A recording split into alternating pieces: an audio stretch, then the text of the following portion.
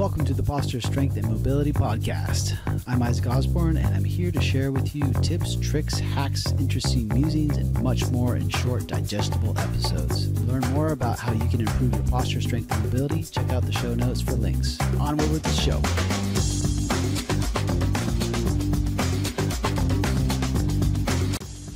Welcome to episode 14. In this episode, I will introduce to you the movement pattern or pelvic position that is most common with low back pain. In fact, 90% of the people that come into my office have this movement pattern or position that they're stuck in with the pelvis. I will give you exercises to help reduce this pattern and get you out of pain. But before we get started, a word from our sponsors. Today's show is brought to you by Kajabi, the #1 platform to grow your knowledge business. Kajabi makes it easy to turn the knowledge you already have into something you can sell. It's an all-in-one business platform with everything you need to create, market, and sell digital projects from one dashboard. With Kajabi, you can create online courses, membership sites, podcasts. In fact, this podcast is through Kajabi. Coaching programs. You can send newsletters, mass emails, or campaigns. Build websites or specific landing pages, and much more. They also have great analytics, mobile options for your content, and video hosting. With 24/7 support, virtual meetups, trainings, and a help center, there is always support for you to grow. I've used WordPress and other website builders, and I have yet to come across anything that is easier to run my business on than Kajabi. I've been using them for over a year now, and I'm super stoked. Check the show notes for a link to Kajabi and sign up for their free 14-day trial. Our other sponsor today is ButcherBox. I have been eating mostly a paleo diet for the last 20 plus years. Quality meat can be hard to find, especially grass-fed, grass-finished beef. I get mine from ButcherBox. What is ButcherBox? They send you high-quality, humanely raised meat and wild seafood every month. They source their meat and seafood from partners with the highest standards for quality. You can choose from 4 curated boxes or create your own custom box and a delivery frequency that meets your needs. Your order ships for free, frozen for freshness, and packed in an eco-friendly box. If you use the link in the show notes and sign up, you will get free bacon for life of your subscription and $30 off your first order. Check out the show notes for the link. Now, onward to the show. And we're back. There's 4 movements that the pelvis does that is really important for us to identify so that these movements, you can identify these movements so that you can tell what position your pelvis is getting trapped in. And I can also show you the position and why that position that I'm referring to is the most common one that people are stuck in. I can show you that position or pattern as well. Okay, so for those of you listening, I'm holding up a pelvis and a spine. It's actually, I built this. It's kind of rudimentary and ugly a little bit, but it's functional. And one of the reasons I built this spine is because it tends to behave more like a real spine. Obviously, there's no rib cage attached to it. However, it rotates, and we can see the rotational movements in the spine much better. And also, I can demonstrate how the pelvis tilts much easier and tucks and all these other movements. So I gave that away in a sense, the first movement that we need to identify. And now what you're doing is I'm showing the front of the pelvis. I'm showing the side of the pelvis. The camera is viewing the side of the pelvis, and I'm tilting that pelvis forward. And what happens is when that pelvis tilts forward, the low back or the lumbar spine goes into an arch or lordosis, and this is an extension position for the spine. So this is called an anterior tilt. So when someone moves their pelvis forward, their belly button goes forward, and the bones on the front go towards the floor, that's an anterior tilt.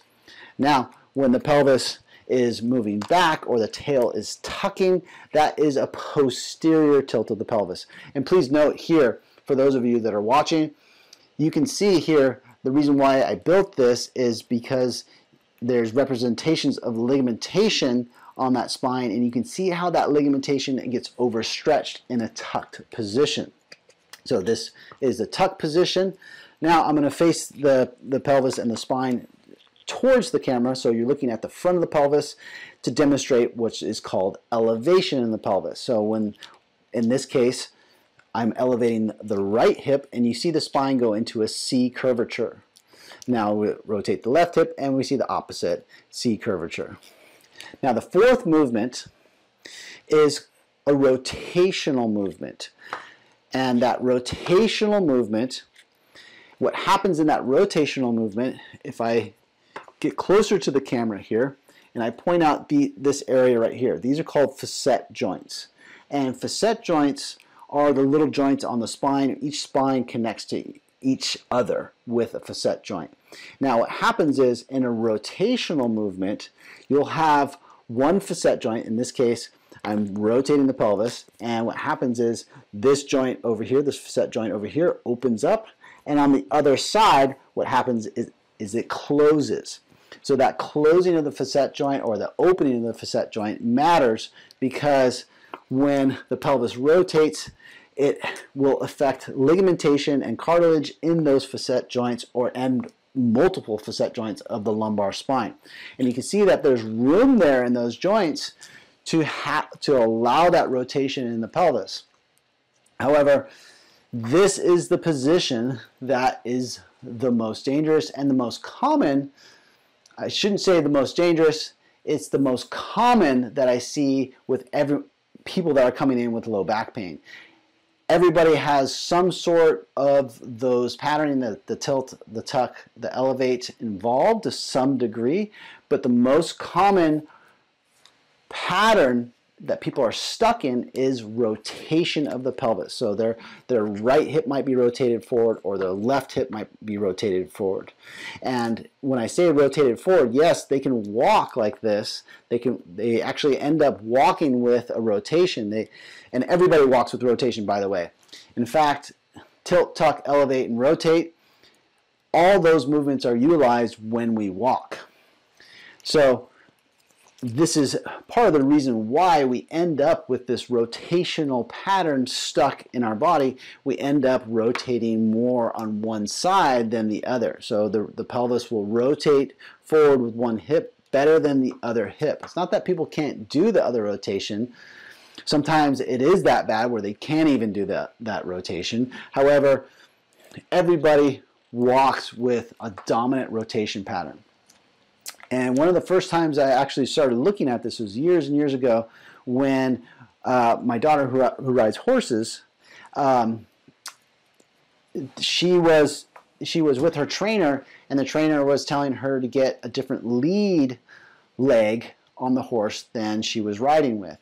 And so I asked the trainer, is it common for horses to have a particular lead pattern that is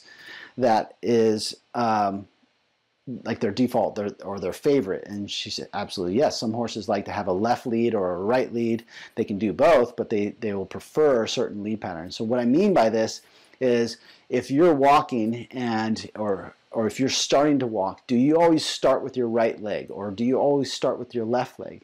This is something you might want to observe, because it can give you some clues to some degree about your rotational pattern in your pelvis. Now, for instance, I'm not saying this is always the case, but it is a common theme. So, for instance, if I have a rotational pattern to where my right hip is rotating to the left, most of the time you're going to step forward with the right leg first, and that's vice versa with the pelvis that has the rotation pattern, or the dominant rotation pattern of the pelvis. The left side is rotating towards the right. So what will happen is people tend to step forward with that left leg first. Now, these rotational patterns of the pelvis, like I said a few minutes ago, it can cause a decent amount of low back pain, having this pattern of rotation constantly always to one side, because it either overstretches that ligamentation of the facet joint and other ligamentation around the pelvis and around the spine, or it is compressing on the other side as well, pinching on ligamentation, possibly pinching on nerves or crowding nerves, and that pinching and compression on that side of the joint on the cartilage can be painful as well over time. So, what can we do about it? These rotational patterns are absolutely fixable, or you can also reduce them a dramatic amount with movement itself. I'm going to show you 4 movements that you can do. 2 of them are restorative and the other 2 are active. I want to give you 2 restorative positions because they are somewhat time consuming, but I also want to give you 2 active positions because if you're out and about, these 2 active positions can be a lifesaver for you to be able to get out of these rotational patterns. And they're pretty simple. That's what's cool about them, is that these positions, these exercises, positions, whatever you want to call them, pattern disruptors if you want, they help interrupt that pattern. And if you interrupt that pattern, you can have a reduction in pain. So this is how I talk with my clients and coach my clients. Every time they come in, I say, okay, look, if we're able to get relief in your low back by 10%, 50%, or whatever the percentage it is with these movements, that means that if you repeat these movements over time, that your low back pain will either go away completely or be significantly reduced. And I've seen this with severe nerve pain as well, which is a different thing that I'm talking about. There's either severe damage to the spine or severe damage to or severe irritation to the nerve root or the spinal cord or whatever that is causing such intense nerve pain. Most movement won't work. However, that is a small percentage of the people that actually come in with low back pain. All right, so let's get to these movements. All right, so the very first movement that we're going to do is you're going to be basically lying on your back on the floor. And while you're lying on your back, you need a chair. And you're going to bring your legs up on the chair. And you want to try to get your hips as close to a 90-degree angle and your knees as close to a 90-degree angle. The lower legs are going to be resting on top of the chair. So while you're here, and the reason why I'm demonstrating this in this video with the skeleton is because I want to show you something here. We talked about pelvic rotation. So if I take this this hip that's closest to the camera and I rotate it towards the ceiling, well, one, you can see the leg moved, right? So that hip rotates towards the ceiling. Gravity is our friend here. And the reason why gravity is our friend is because the muscles that take this hip into rotation, right, are going to have a hard time fighting gravity in this position.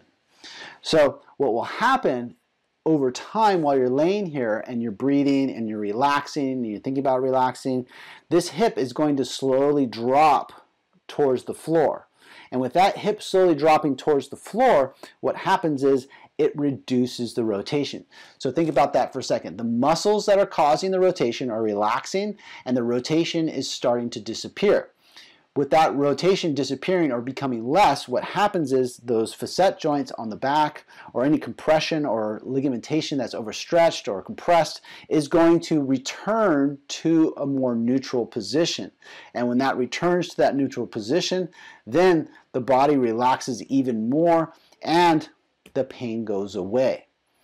This exercise, if you will, or restorative position, can have a dramatic effect on people's low backs. It can reduce anywhere from 50% to 80 to 90% of people's pain, sometimes even 100% of their pain from what I've seen. So it seems like you're doing nothing, but you actually are. Great position. I recommend doing it for about 5 to 15 minutes. And this could be something that you do throughout the day, interrupting your day multiple times in the day with this position, 5 to 15 minutes. By the way, I also have a YouTube video on 3 2 or 3 of these exercises that I'm going to be covering here today, and I'll link that in the show notes of these specific exercises that will just take you through it much faster than I'm giving the greater end of detail here. Okay, so the next position is very similar to this position. All right, so this next position obviously is very close to the other position. You see here that I've turned the chair sideways, and now one leg is up on the chair, close to a 90-degree angle. The other leg is straight. Also notice that I placed a folded up yoga mat underneath the leg that's straight. In this case, the skeleton's right leg. Why I placed this here is because I've placed it just underneath or just before the ankle, and so that the heel is hanging over the yoga mat. And why this is important is because most people's leg, if you straighten the leg and the leg is balancing on the heel, their leg will rotate out more. And this rotation can feed into the pelvis and interrupt the release or interrupt the effectiveness of the release of this restorative position. Now, by placing this yoga mat here, it takes pressure off the ankle, and then it allows the back of the leg to balance more on this yoga mat so that you're not getting a rotation into the femur bone. This also will help the pelvis change its rotational movement. So you can lie in this position for another 5 minutes to 15 minutes. And again, if you look at the way that the pelvis rotates in this position, how it's affecting the femur joint, how it's even affecting the knee joint here when I move this pelvis or the ankle joint. So what will happen is, again, gravity is going to allow that to settle in to a greater degree while you're lying in this position. It will, excuse me, it will allow the pelvis to relax and come out of that rotational pattern. Now, I recommend doing both legs, but if you feel like you get more out of one leg than the other leg, then by all means spend more time in that other position. Because you might do one side and say, oh, my back feels kind of the same. You might do the other side and that you feel a lot better. That's a clue to you that your low back pain is better affected by that side releasing than the other side. So it's perfectly fine to do more time on the other side or just do that one side than it is to do both sides. You can have a general rule of thumb of doing both sides, but a lot of times for people, time is a factor, and doing 5 minutes to 15 minutes per side can be quite time consuming. So by all means, the most important thing to do is to do this throughout the day multiple times, especially if you're in severe pain. You do this throughout the day multiple times, and again, you're interrupting that pattern, and every time you interrupt that pattern, the body lets go even more. So I find it more effective to do it multiple times a day for shorter periods of time, interrupting those patterns than one long period of time.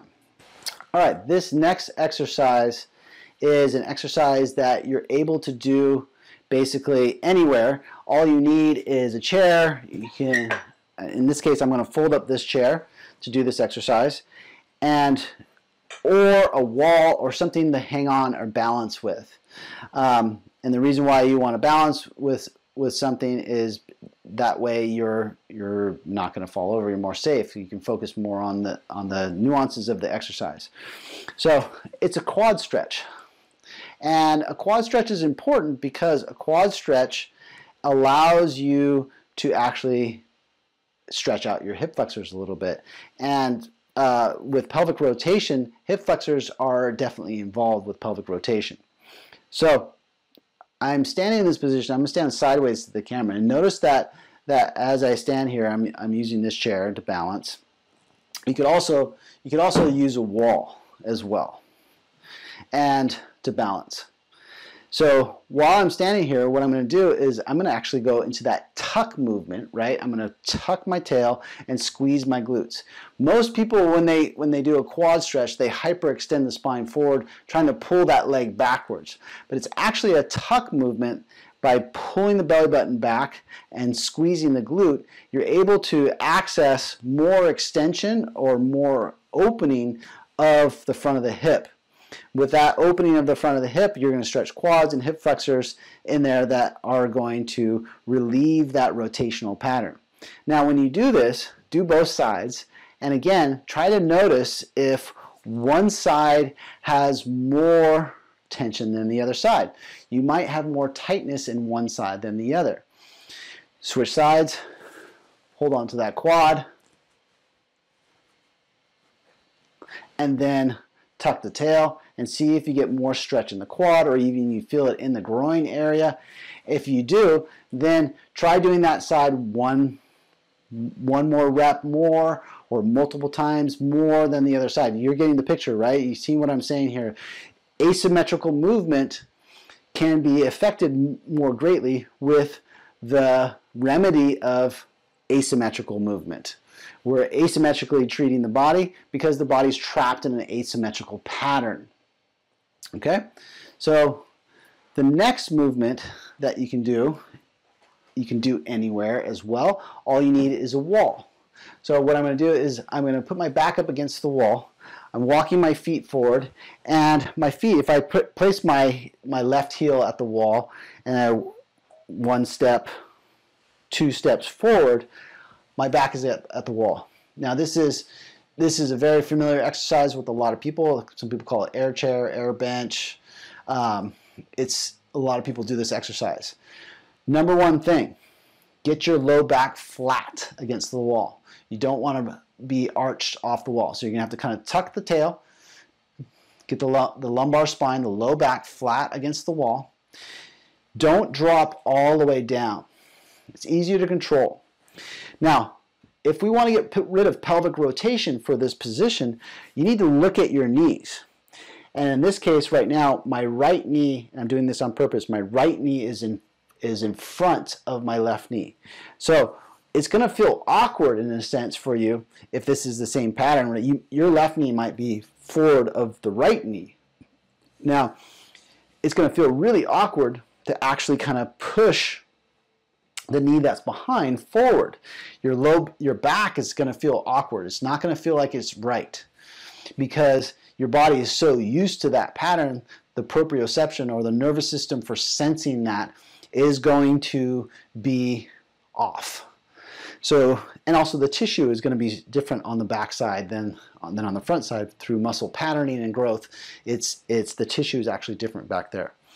So go ahead and get those knees so that they are lined up with each other. If they're lined up with each other, then you know you're in a good spot. So what I'm doing is I'm looking at my knees, imagining that there's a starting line, making sure that one knee is not forward of the other knee. Then I get that rotation, I get the knees set in that position, press hard in the heels, low back is flat, and then you stay here for about a minute. Minute to 2 minutes. Again, doing this multiple times throughout the day is going to interrupt that asymmetrical pattern of rotation that's in the pelvis that, from what I've seen, is the most common cause of low back pain. All right, guys. Hope you liked today's podcast, low back pain and pelvic rotation. And let me know what you think about it in the comments. And I'll see you in the next episode. Thank you for joining me for this episode. If you liked it, please subscribe and leave a positive review so others may find it and get help too. Check out the show notes for links on how to win a mini integrator massage gun, posture strength and mobility classes that focus on corrective exercises, or self-myofascial release protocols for neck pain, back pain, knee pain, plantar fasciitis, and much more with my massage gun, the Integrator. Until next time, keep exploring your body and stay curious.